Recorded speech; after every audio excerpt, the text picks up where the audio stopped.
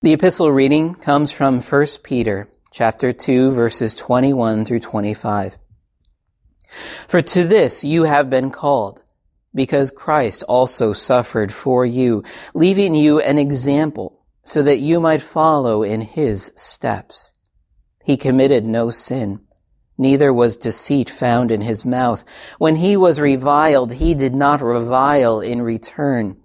When he suffered, he did not threaten, but he continued entrusting himself to him who judges justly.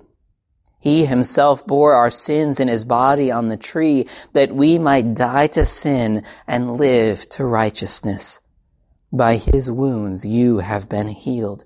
For you were straying like sheep, but now you have returned to the shepherd and the overseer of your souls. This is the word of our Lord. You're probably all too familiar with the angry arguments on social media. Maybe even with the stress of our situation, you've even joined in some of them, and maybe you have been a part of those heated exchanges. People challenge and mock and ridicule those whose opinions and beliefs are different than their own. People will often say in print, online, what they would not dare to say to someone face to face.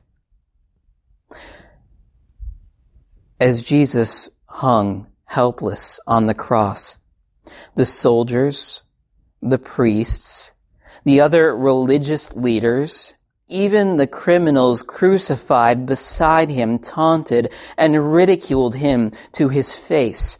They challenged him to prove that he was the Messiah by coming down from the cross. If he had saved so many others, why didn't he save himself? They mocked his trust.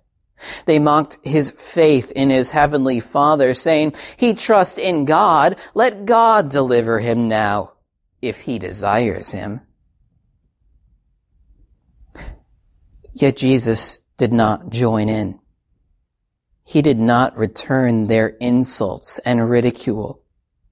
He did not revile those who reviled him or threaten those who had nailed him to that awful tree. What did he do instead? He prayed. He prayed that they would be forgiven. He bore their sins and yours and mine in his own body on that cross. Jesus was mocked for trusting God, but he continued to do so even during those dreadful hours. He entrusted himself to his heavenly Father. His Father had sent him on a mission to achieve our salvation, and Jesus completed that mission. He finished the work that he came to do. And so it's by his wounds that we are healed. For those moments when we get into those heated exchanges, for those moments when we say to someone, maybe not to their face, but behind their back, things that we know are wrong. We are healed when our tongue, that mighty dagger, that mighty weapon, lashes out and attacks the people around us. We are healed by his wounds. And God gives us an example. His example. That we would be a people who would follow in his steps. That we would not hate our enemies, but we would love them. And that like Jesus, we too would pray for those who persecute us. We can't do that. We can't do that on our own, but as we have been healed by his wounds, that same Spirit that was at work in Jesus, God's Son, is given to us, God's own sons and daughters. Amen.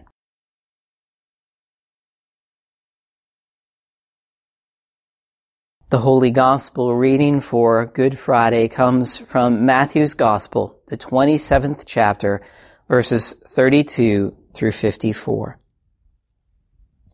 As they went out, they found a man of Cyrene, Simon by name. They compelled this man to carry Jesus' cross. And when they came to a place called Golgotha, which means place of a skull, they offered Jesus wine to drink, mixed with gall. But when he tasted it, he would not drink it. And when they had crucified him, they divided his garments among them by casting lots. Then they sat down and kept watch of him there. And over his head they put the charge against him, which read, "This is Jesus, the King of the Jews." Then 2 robbers were crucified with him, one on his right and one on his left. And those who passed by derided him, wagging their heads and saying, "You who would destroy the temple and rebuild it in 3 days, save yourself. If you are the Son of God, come down from the cross." So also the chief priests with the scribes and the elders mocked him, saying, "He saved others, he cannot save himself. He is the King of Israel. Let him come down from the cross, and we will believe him. He trusts in God. Let God deliver him now, if he desires him. For he said, 'I am the Son of God.'" And the robbers who were crucified with him also reviled him in the same way. Now from the 6th hour there was darkness over all the land until the 9th hour. And about the 9th hour, Jesus cried out with a loud voice, "Eli, Eli, lama sabachthani." That is, my God, why have you forsaken me?" And some of the bystanders hearing it said, "This man is calling Elijah." And one of them at once ran and took a sponge, filled it with sour wine, and put it on a reed and gave it to him to drink. But the others said, "Wait. Let us see whether Elijah will come to save him." And Jesus cried out again with a loud voice and yielded up his spirit. And behold, the curtain of the temple was torn in two from top to bottom, and the earth shook and the rocks were split. The tombs also were opened, and many bodies of the saints who had fallen asleep were raised, and coming out of the tombs after his resurrection, they went into the holy city and appeared to many. When the centurion and those who were with him keeping watch over Jesus saw the earthquake and what took place, they were filled with awe and said, "Truly this was the Son of God." This is the gospel of our Lord.